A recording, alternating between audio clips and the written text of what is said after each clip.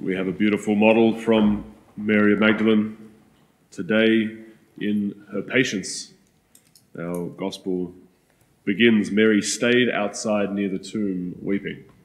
She had come to the tomb first in John's account of the resurrection. She comes to the tomb first and then goes back and tells the apostles, and then Peter and John have run to the tomb and seen and believed and gone back home. But then she stays there, remaining, seemingly looking for the body of Jesus.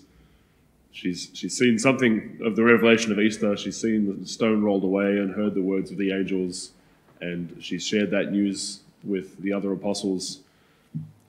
But she still remains there waiting. And so much of the spiritual life that we're invited to consists of a waiting upon the Lord, a waiting for his grace to kind of flesh itself out in our lives, for his words and his message to kind of sink into the depths of our being. It requires a lot of waiting, sometimes waiting in prayer, not knowing what God's doing or what he's saying or whether he's going to answer us or how he's going to answer us, but sitting and waiting in that place faithfully as Mary did. Sometimes it's waiting in a situation, continuing to open our hearts up to what the Lord might be doing there, how he might be leading us, and allowing that grace to flood in. I want to also mention our first reading today, which is a beautiful, striking reading. We hear that on the day of Pentecost, Peter stands up filled with the Holy Spirit, as all the apostles were, and preaches to the people. And we hear, this is at the end of his great sermon. It says, hearing this, they were cut to the heart, and they said, what must we do? Often when perhaps we've heard the good news of the gospel for the first time, it can have that dramatic sort of reaction to us. It can pierce us to the heart, and we need to respond eagerly and quickly.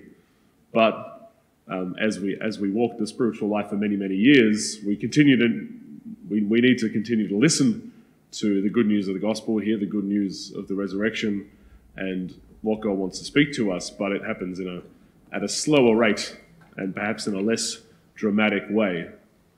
And so I think it's the wisdom of the church that we celebrate Easter Sunday over 8 days. We have the whole octave, and then the whole Easter season is 50 days to sit in this mystery of new life that Jesus has won for us, that we can go to the empty tomb, or we can sit with those resurrection appearances and patiently wait upon the Lord of what does this look like for me? Jesus, what new life are you bringing for me?